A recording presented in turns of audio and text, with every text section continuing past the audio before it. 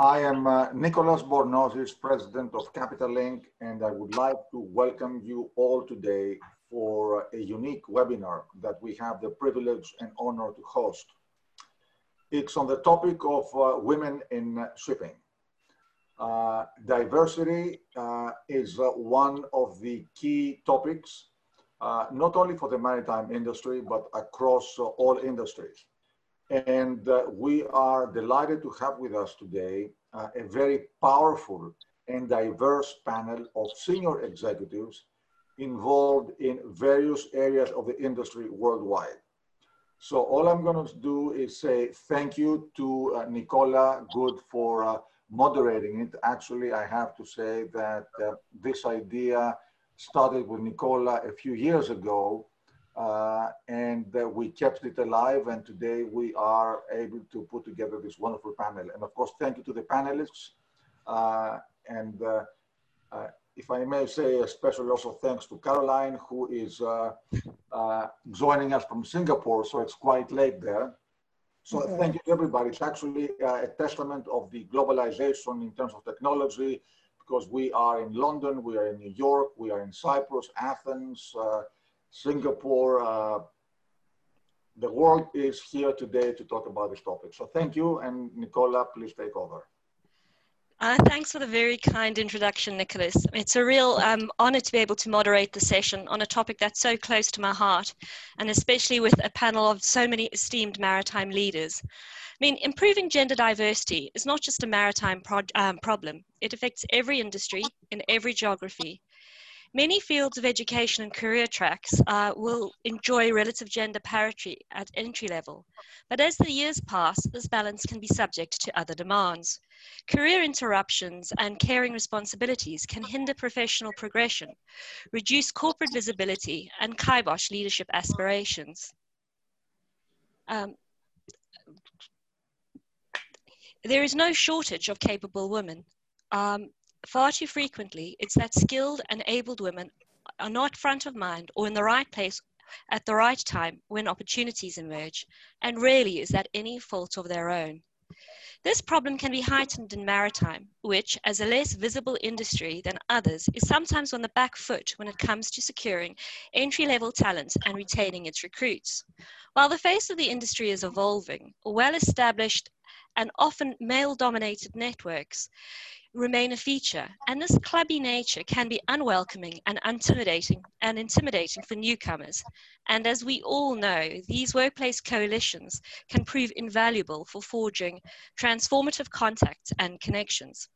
Simply put, as per the 2019 World Maritime Day theme of empowering women in the maritime community, the shipping industry should better harness the many and varied talents of half the population, given its key role in maintaining global supply chains. This requires better education about what we do as an industry, but it also relies on fostering an environment where people can confidently put down professional roots and grow, knowing that they will be nurtured and that they will enjoy a place in the sun. 2020 is proving a landmark year in all our lives. Our best laid plans have had to be reconsidered as we've collectively grappled with restrictions on our movements, changed routines, and new ways of working. And while we assess the status quo of our industry in terms of gender equality as part of today's event, it is timely to look at what virtual ways of working as a result of COVID-19 could mean for the women in the marine and offshore industry. To kick off today's discussion, I'll ask each of our six speakers to introduce themselves and offer an initial insight on the status quo of women in maritime, what's changed since they joined the sector, and where further efforts are required.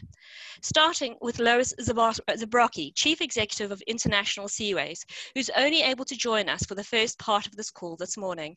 Over to you, Lois. Thank you so much, Nicola. Lois Zabrocky, International Seaways. And I joined the industry, really when I got out of Kings Point in 1991, and I sailed for a period of like 6 months as a third mate in a chemical tanker. Definitely was the only woman on board the chemical tanker, and then I went to work for the predecessor company of the company that I'm now CEO of.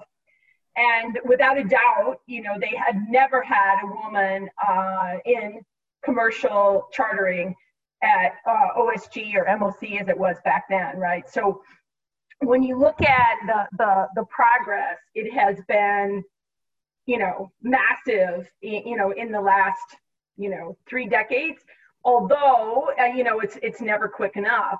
But I guess, from the position that I sit in now, I think that there has been massive strides. And when you start at the top and you look in the boardrooms, hedge funds, and if you think about Weber scorecard on governance, and ISS, which is institutional shareholder services. So for a publicly traded company, in order for ISS to endorse your slate of board prospects, they want to see diversity. And this is 2020 is the first year where ISS is giving a ding if you have an all-male slate of directors. So, you don't, it's not legislated, but you see companies hustling to make themselves more diverse.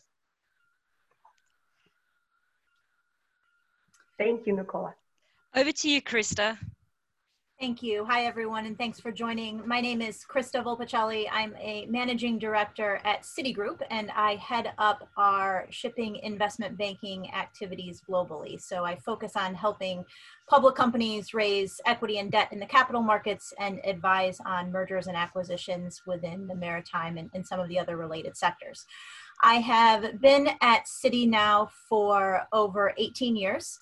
Always based in New York, always with a global focus. I guess, so the 2 questions, insight on status quo. What I would say here is, despite the fact that men still do outnumber women with respect to most of my clients, leading shipping companies, other than folks like Lois, but also within my other colleagues, senior investment bankers, you still see fewer women than men. So those are just numbers. The numbers have been increasing, but what I can say about the status quo today is that throughout my career at Citi, I will say that I've never felt that my franchise, my effectiveness, or my impact in terms of my professionalism has suffered by virtue of the fact that I'm a woman. And so I think that is fantastic in terms of, the culture of Citigroup and, the relationships that we have built with our clients. But what I would say is more efforts are definitely required. I think it's incumbent upon all of us as leaders of the organizations that we are in to help continue to call for transparency and affect change, to help drive to see more women in the senior management positions, which they're quite capable of and quite deserving of. So I'd say more to come there, but certainly with respect to being a female within banking, I have nothing but good things to say. Excellent. Over to you, Cecilia. Okay, thank you. So my name is Cecilia Österman. I have a background as a marine engineer. Today I'm a researcher in human factors and working condition at the Kalmar Maritime Academy at Linnaeus University in southeast Sweden. And this year, it's actually 30 years ago since I started in this industry, when I first signed on as a young engine apprentice in 1990. And even if I was in no means one of the real pioneers, I was not the first one, but it was still, I would say, more uncommon with women working on board than it is today. And I can see there is still lots of work to do, as you have already mentioned, but I've seen we've still come a long way, because on my first vessel, the chief engineer called me and the other apprentice young boys. And he would say like, "Oh, come on, boys, I'll show you this." And I was just too afraid to tell him, like, "I'm not a little boy." And I thought, hey, the man must see in the muster list that my name is Cecilia. He should realize that I'm actually a girl, or if not a woman. So, but it's from this 30 years ago, me being afraid to tell him that I was actually not a little boy, we've come a long way. And during my years in the maritime industry, I've gone from being told straight out that no, we don't employ women in this shipping company, and that was okay. I didn't even question it. It was just like how it was. I went gradually during the 90s from being actually sort of indifferent and then actually being sought after actively in a way of more of an alibi, I would say, or almost pinkwash, that shipping companies would want to show up, hey, look how progressive we are, we have a woman here. So I would front the cover of annual reports and participating in career events to show off like, hey, look what we got, a woman engineer. And today, where I can feel like it's 2020, so I'm a little bit upset. Are we still having this conversation? Really? I mean, is this something that we really need to sit here? I mean, we are a bunch of busy women here having to discuss our worth at this 2020. So yes, we still have some work to do, but we're getting there. And as we're coming to later, I think it's at this time, we've come so far to acknowledge that gender equality is not a numbers game. It's not about the number of women. It's actually more a question of women having real power and influence to influence the society and also their own working conditions. Thank you, Cecilia. That was quite an intro. Over to you, Caroline.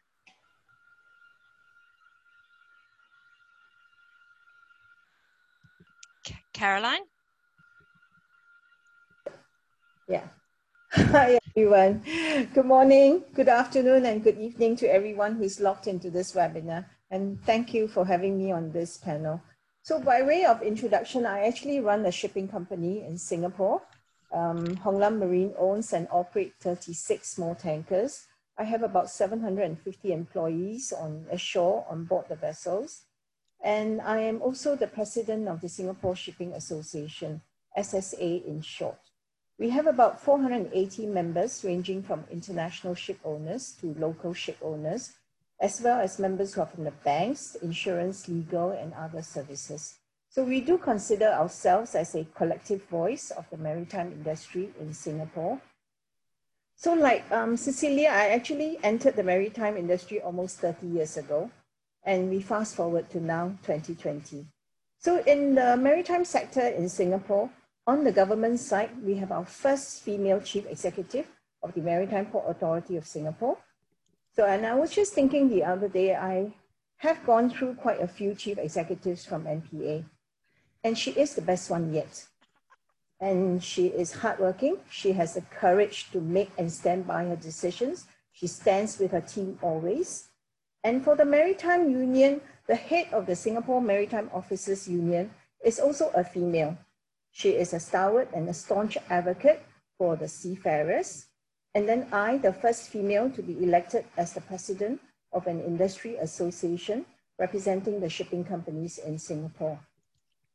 So this speaks well of Singapore as one of the leading maritime centers of the world. And the tripartite cooperation between the three ladies have been amazing thus far. So in between these 2 points in time, I have seen a greater participation of women in the maritime sector. Do I see an equal participation? The answer is of course no. Many reasons, probably would take quite a few days or weeks if we want to go through and dissect them. But maritime has always been seen as a men's business until very recently, because when you speak of maritime, the men in the street thinks of the seafarers and the ships, and that is male dominated even today. So I think we need to create that awareness, and it has to be a sustained awareness, especially in the minds of the young people, that maritime, akin to aviation, is an attractive sector to be in, and there is career progression and different areas to maritime. So in short, just as Nicholas said, we need to increase the visibility of maritime, and no better time to do now with all the social media tools at our disposal. Great, thank you, Caroline. Over to you, Dora. Thanks, Nick. Thanks very much. And thanks to Capital Link for inviting me and for enabling me to be a member of this great panel. I'm in awe of the ladies that have spoken already, and I'm sure there's more to come. There's very strong personalities here, and by way of background, I by no means compare at all, but I think everybody has to offer a different story with different backgrounds. And this is something that I wanted to talk about today.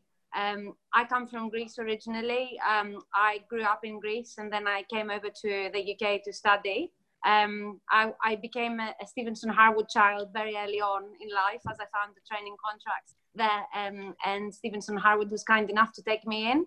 I qualified there and I became a partner a few years down the line, having got married to somebody who's also a partner at Stevenson Harwood, and I'm saying that for a reason, and having now 2 daughters, 6 and 2 years old.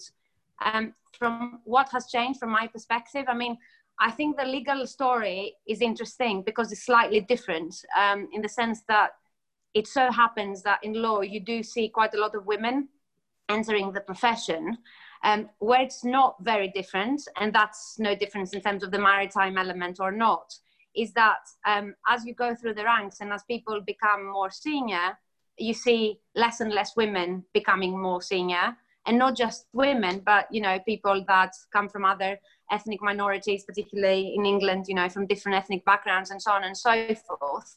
So that's quite interesting. And that's something that perhaps we can touch upon a bit later. But also, interestingly enough, in the maritime sector, in the maritime sphere, you do come across less women, even within the legal profession. So I think in itself, that's quite interesting because it ties in with what the other ladies have been describing as their experiences in maritime in general. It has changed a lot from my perspective as well. I mean, it used to be that I would walk in, particularly being quite young, and they would say, who is this trainee? And at that point, there would be a partner who is that trainee lady who has to sign some documents and take them away. So I think all of that has gone away, and that's quite important. But also I think there is much more ladies that are present these days, including in conferences, on board vessels, and in every single sort of area of the maritime sector. That plus, I think, communication are the keys for me. What has changed through the years, communication to speak about the issues, the problems, you know, what we want to achieve, where we want to get to. So I think those are the 2 things that have changed massively since I started back in 2004. Excellent. Thank you, Dora. And last but by no means least, over to you, Despina. Thank you, Nicola. It's a real pleasure to be here with you today and with all these fantastic ladies. So I come from Cyprus. I grew up in Limassol, which is one of the biggest ship management centers in the world. My father was in the shipping industry until he retired a few years ago. So I grew up in the industry. It was something normal for me, although while I was growing up, I have to say, even though I grew up on an island, it wasn't that usual back then to be in the shipping industry. Now it's changed, and we're very fortunate for that. I am the co-CEO of Dorothea Maritime, which is a maritime solutions provider. We specialize in maritime satellite communications, digital technologies, and fleet optimization services, but we also have more traditional services like providing and maintaining and installing bridge systems. I am president of Wista International, and I'm on the board of the Cyprus Shipping Chamber for the last 7 years. As I said, I grew up in shipping. I have to say, I started my career as a trainee at the shipping company, and then very quickly I found my way to the group of companies I work for now. I was also very fortunate to not have encountered the many problems that we hear from other ladies. But, you know, becoming involved with Wista, it has sort of opened my eyes in what is going on in other parts of the business or in other parts of the world. And you come to the realization that even though we've made, I feel we've made leaps lately, but we still have a very long way to go. Particularly in my part of the industry, the connectivity side, where it has to do with shipping, but it also has to do with space. 15 years ago, when we went to maritime conferences, there were maybe 3 to 5 women there. And we still see each other, and we'll still remember about the time when we were very few in the room. It's changed now. And I think the most significant change that I see, especially lately, is the fact that we don't think anymore that the issues of diversity and inclusion are issues that affect only women, but they are issues that affect the whole industry. We all need to work together to overcome these issues. And we need to we have taken many steps forward, but I agree with the rest of the ladies that there's still a lot that we need to do. Great, thanks for that, Despina.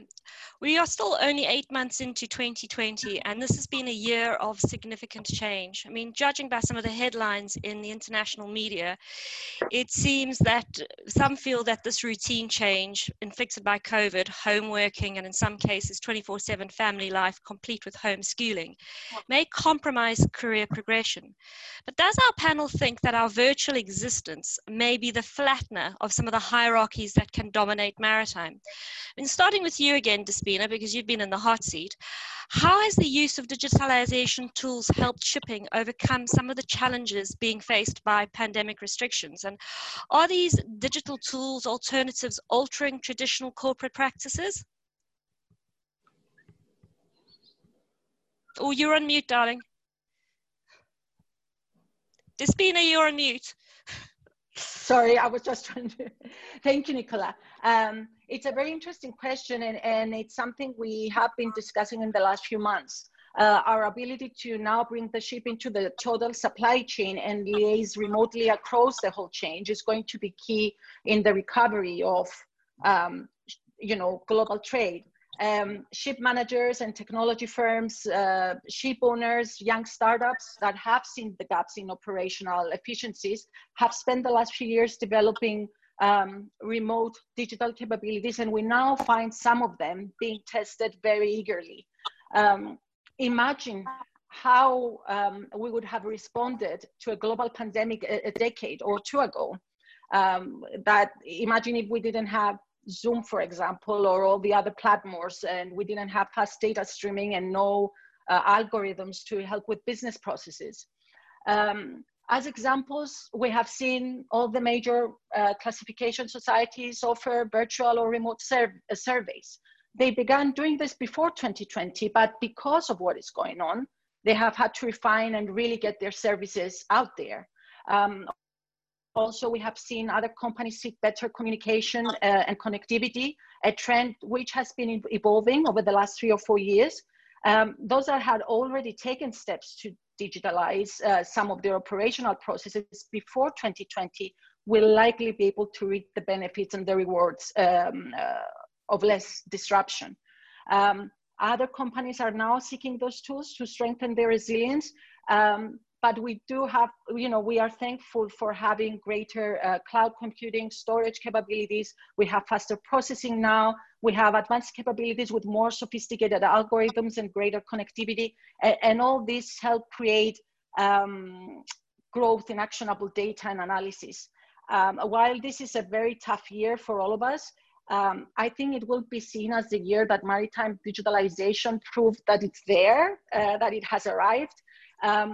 There are companies that are struggling, and as they return, and I hope as they return back to some operational or more operational normality, they will, I suspect, see the cost benefit as well of being more proactive about digitalization and security. Excellent, thanks. Over to you, Lois. As a ship owner, how has your organization addressed the working flexibility required by the pandemic? We haven't been back into our New York City premises since, March 12th or something like this. So everybody has been working from home, and, we do have a strong contingent of women across financial planning, treasury, heading our treasury and accounting. And it's interesting, everything has been done and executed on time. And I know, one of our women in accounting has 2 young daughters, and she's sending emails at, midnight, and I'm quite sure that she's, multitasking, and she's getting everything done that she needs to get done. And I really feel like our team has worked incredibly hard, and nobody is checking in to see, with the thumb on you, are you working from 9 to 5, or are you working from, 6 to 3, or what are you doing, right? And the work is getting done. So, I think that in this time, the team has come together and everybody has done what they needed to do. So I've been very impressed across the board, including with all of our team pitching in at whatever hour is convenient for them. Great, thanks, Lois. Over to you, Caroline. Do you think virtual ways of working have opened opportunity and flattened and streamlined corporate or team structures?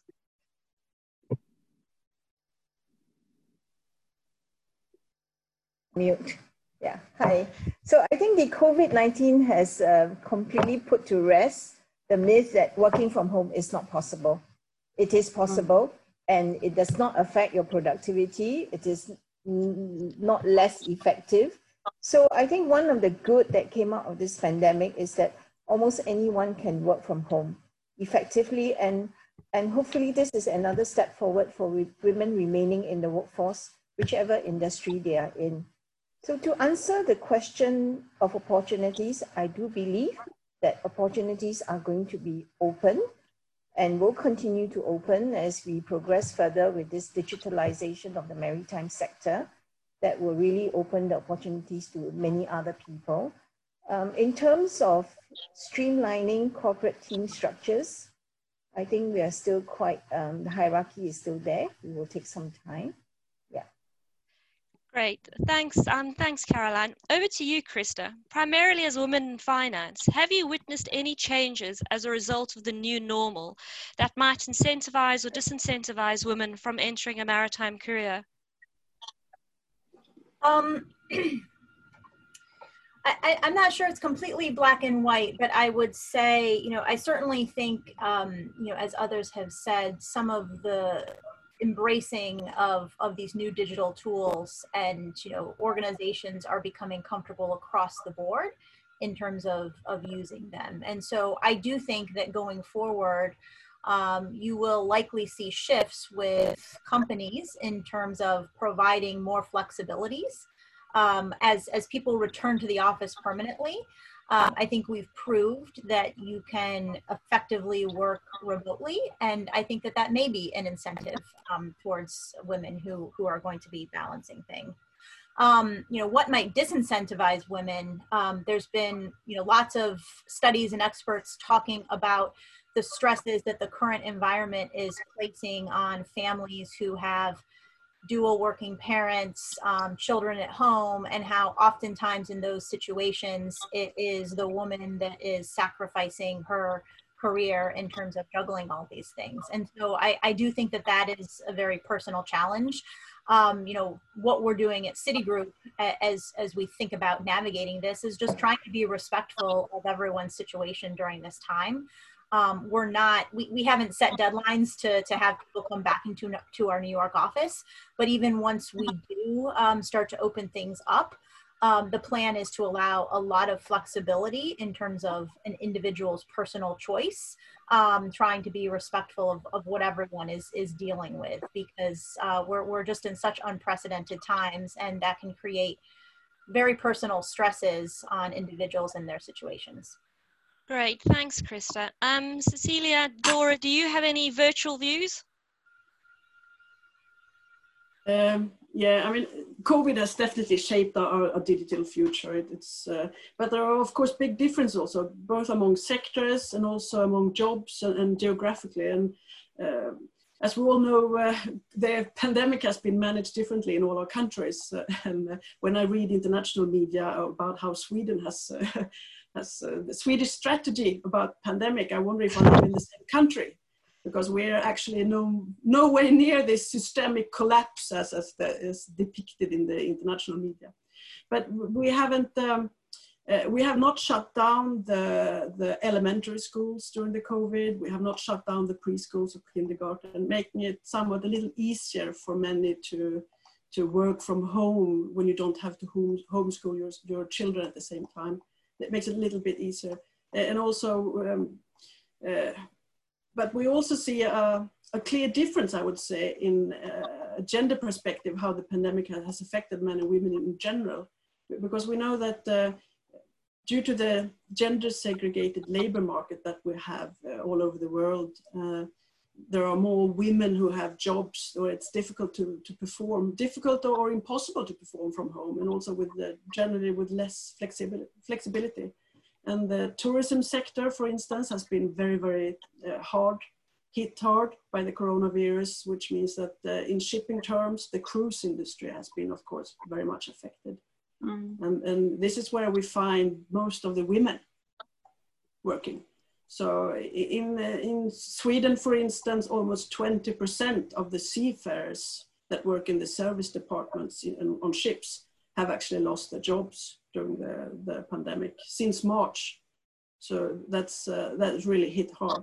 So I would say that even if shore-based office workers have been forced to take gigantic steps into a new normal and learning, having to learn new innovative ways of work, this is not true for all.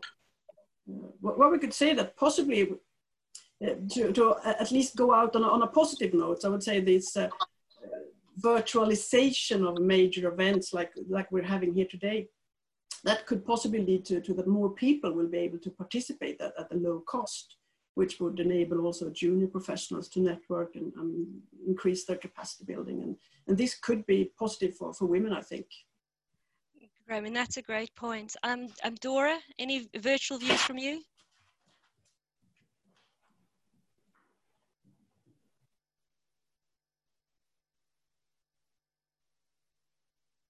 Are you there, Dora? Well, I'll go on to the next question.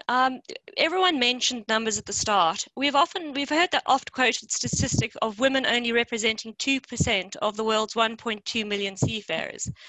Admittedly, I've never really been able to get a clear breakdown on the number of women working across the maritime sector, either on sea or at shore. But how do we find and agree on effective ways for measuring success on gender diversity in maritime? I mean, over to you, Lois. What does success look like for international seaways in terms of gender diversity? Interesting. You know, our seafarers are actually our count is probably similar to what you're saying. You know, we have, you know, maybe 25 women serving on board our international fleet of sailors, and I do think that, you know, it's complex, you know, to get women out at sea. I think there's a higher percentage of American Jones Act seafarers that would be women. You know, so we work on that. You know, we cultivate making sure that these women are supported, and you know, we have our hotline, and we've had cases where we've gone out to investigate the environment on board and met the ship with not only counsel but female support teams and stuff like that when we've had incidents.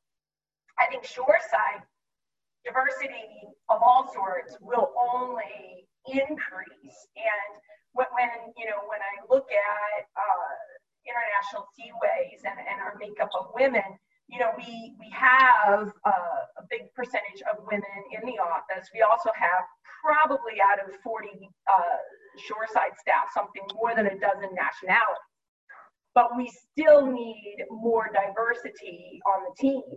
And I think that, you know, when I look across, you know, we've had a lot of women that are, you know, moving up in the ranks. And I think what success looks like is going in and taking these high potential, you know, individuals and developing them and helping, you know, finding out, you know, what are their ambitions and what additional development will it take for them to break into the senior team. Great, thanks, Lois. Caroline, do you have any views on what success should look like? Okay, I will talk about success more in a general sense for women. So I think an ideal for me is women should be allowed to choose. They would be allowed to choose to work full-time, part-time, or not at all, and be at peace with that decision.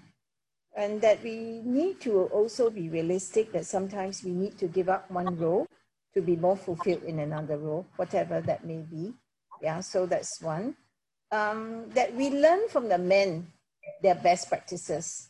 For example, their sustained networking ability, because sometimes hard work needs to go hand in hand with being there at the right place at the right time and being noticed.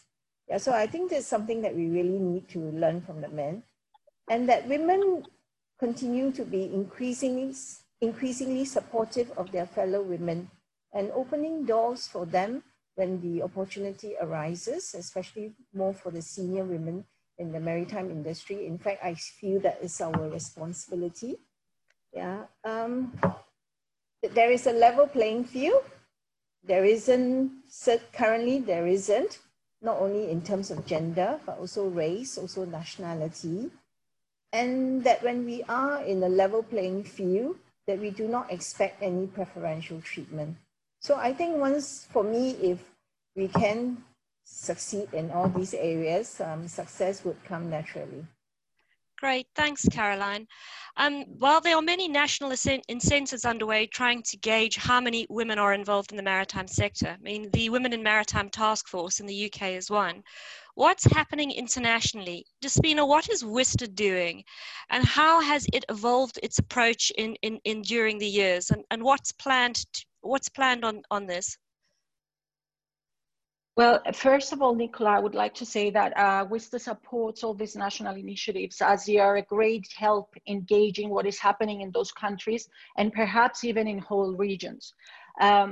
You mentioned the International Maritime Day theme before, and for the large part of 2019, we had a drive within WISTA to support the IMO with the theme of empowering women in the maritime industry.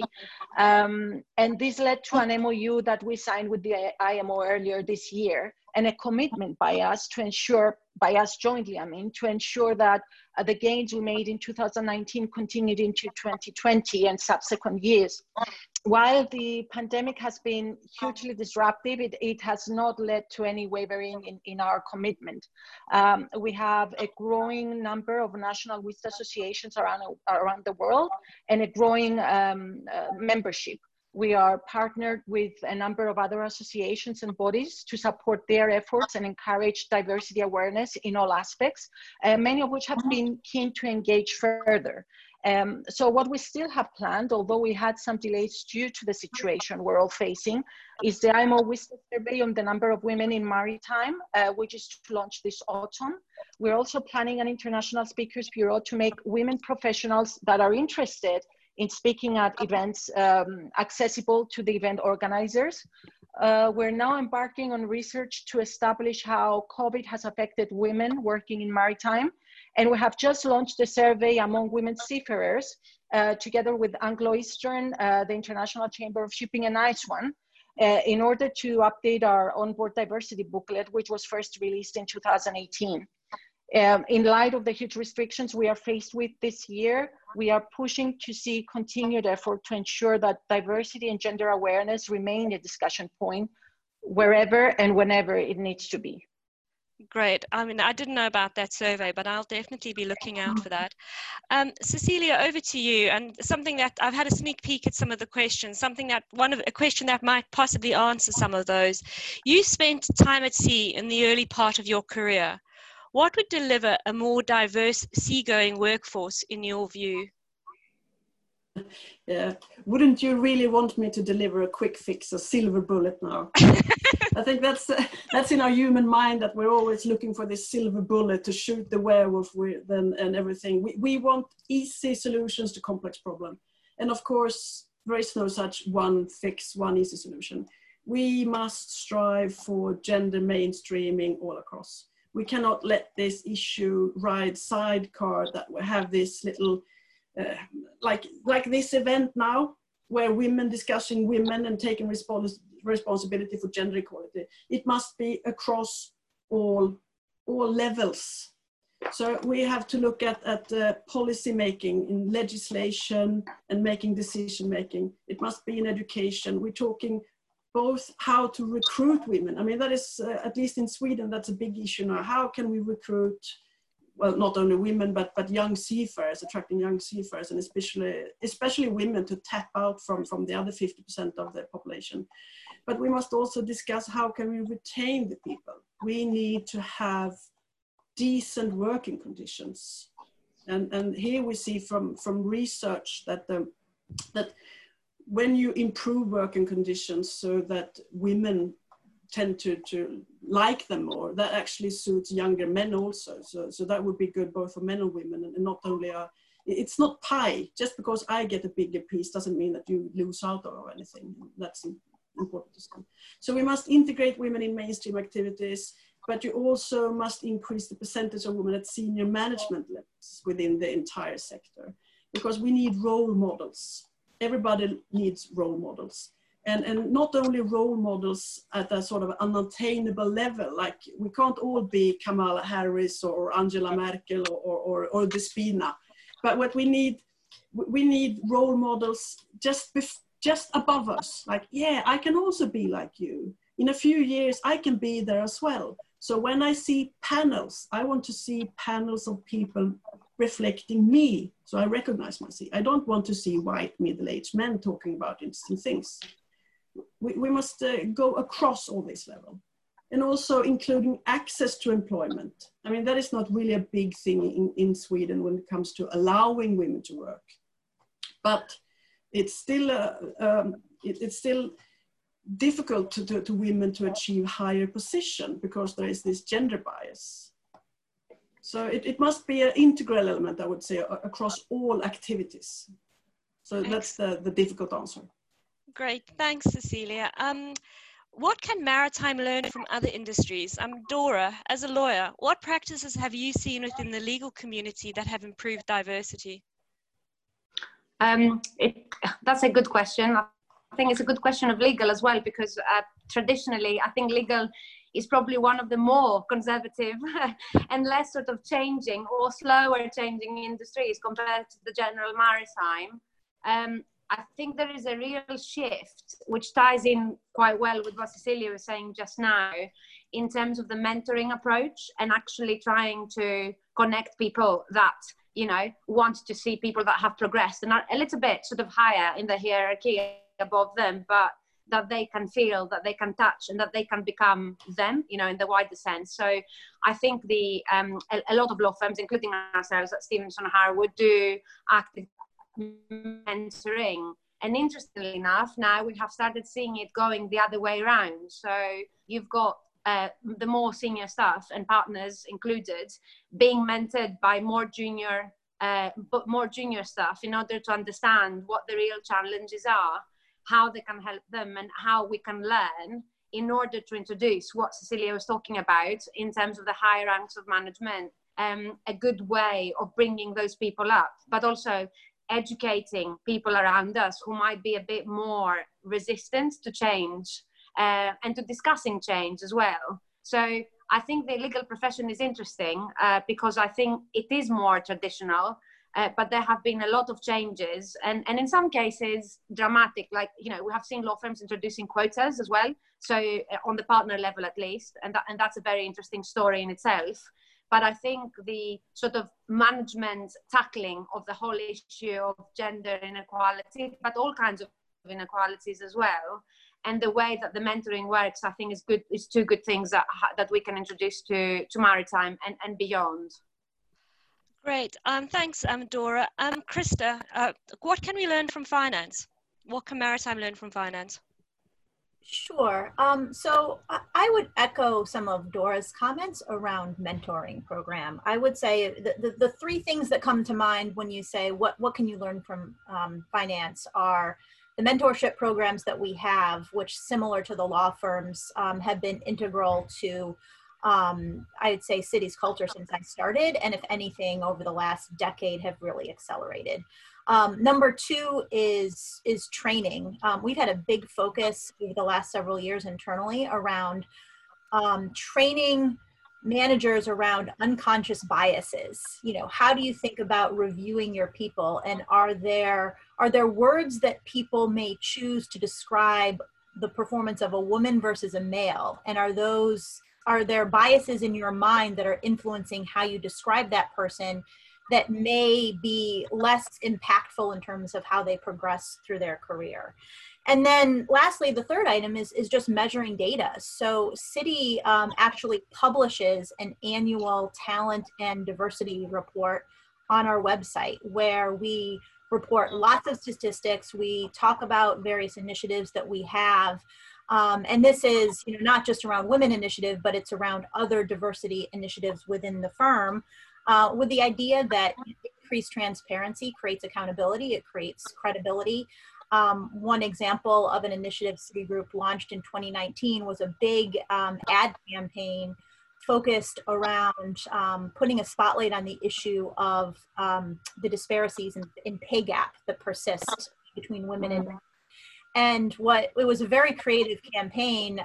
What the firm did was they took children of Citigroup employees and they took a photo of the child's expression when they revealed to the child that by the gender pay gap, essentially. So they said, what do you think about, the fact that if your mom was working in this industry, that she would earn much less than your dad? And so they took photos of these children's reactions, which are priceless, launched the ad campaign in Times Square with all these photos. And it was a big part of, having this conversation.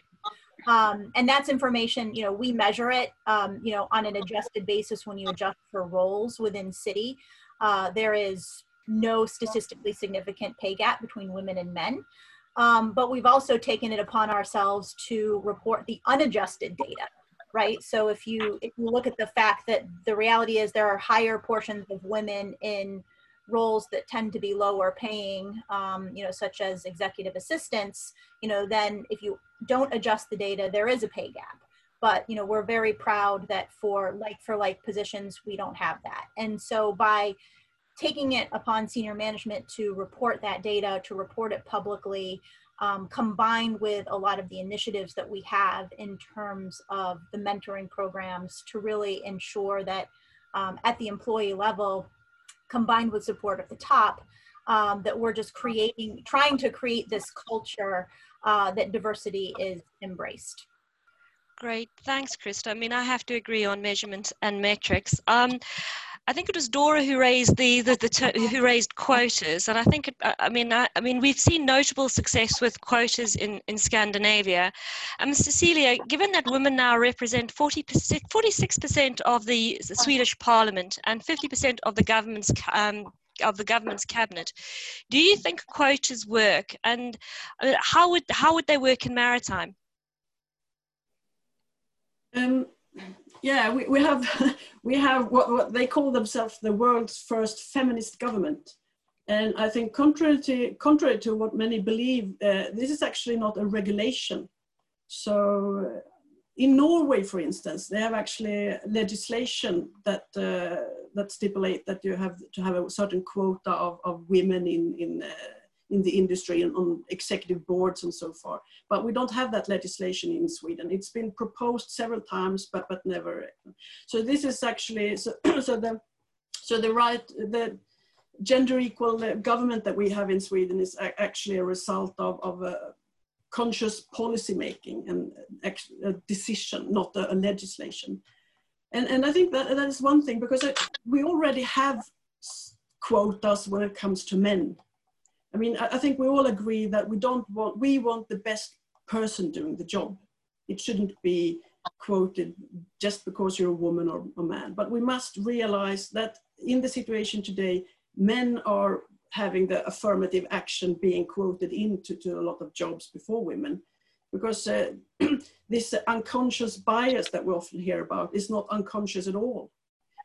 We can see that both men and women are biased towards women. Right. And we see, for instance, there are examples of orchestras when they had musicians started to audition and play behind the screen so that the panel couldn't see who was actually playing. You could see that more women could enter into orchestras, for instance. Great, thanks for that, Cecilia. Dora, you mentioned your workplace actually having quotas in place. I mean, what impact have those, I mean, last question before we turn to the many questions that have come in. I mean, what are your views on quotas? Yeah, I mean, actually, we don't have them at Stevenson Harwood, but there are law firms that do have them.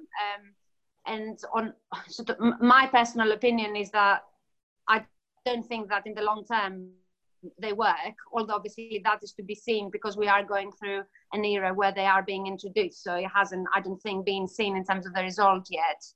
The effect is obviously that, you know, they achieve something very quickly in terms of the numbers. But my biggest concern is how the people that were not part of the quotas, including the women that made it without quotas, feel. And I think that is the biggest question mark that I've got. And I think that a lot of people that share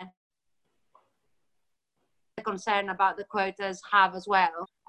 So yes, in terms of numbers, I can see it working. In terms of the long run, I do think that it introduces a question mark about ability, which may be right or may be wrong, you know, it doesn't matter, but it does introduce that question mark. And I think it poses that challenge and something that needs to be answered on top of everything else that's happening when you follow them. Great. Thanks for that, Dora. We've had quite a lot of questions, and I'm going to go to the lovely Helen Booney, who I happen to know. Her question is, today is International Youth Day. How can we best attract young talent, particularly women, to the maritime industry in a post-COVID-19 world? Caroline, you sort of spoke about the powerful triumvirate in Singapore. Do you have any views on how we can get the youth into shipping? Yes, this is something that's very close to my heart. I've always felt that why would the young people, the young children, when they think that I'm going to be a pilot, it's a dream. Why not a captain on board? Why not a master on a ship?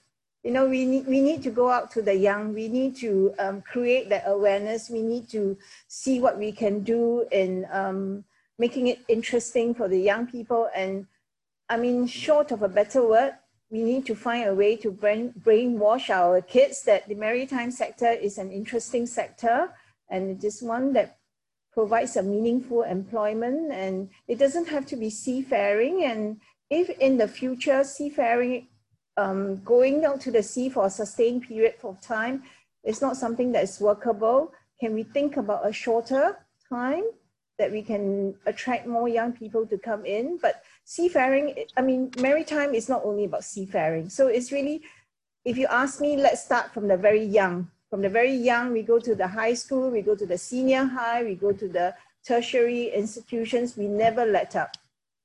Yeah. Great, thanks, Caroline. Despina, do you have any views on getting young people into maritime? Well, what we do need to consider is that the younger generation is much more sensitive to diversity issues and to sustainability issues. And this is something we really need to keep in mind when we discuss how to attract them to our industry. We need to be more open.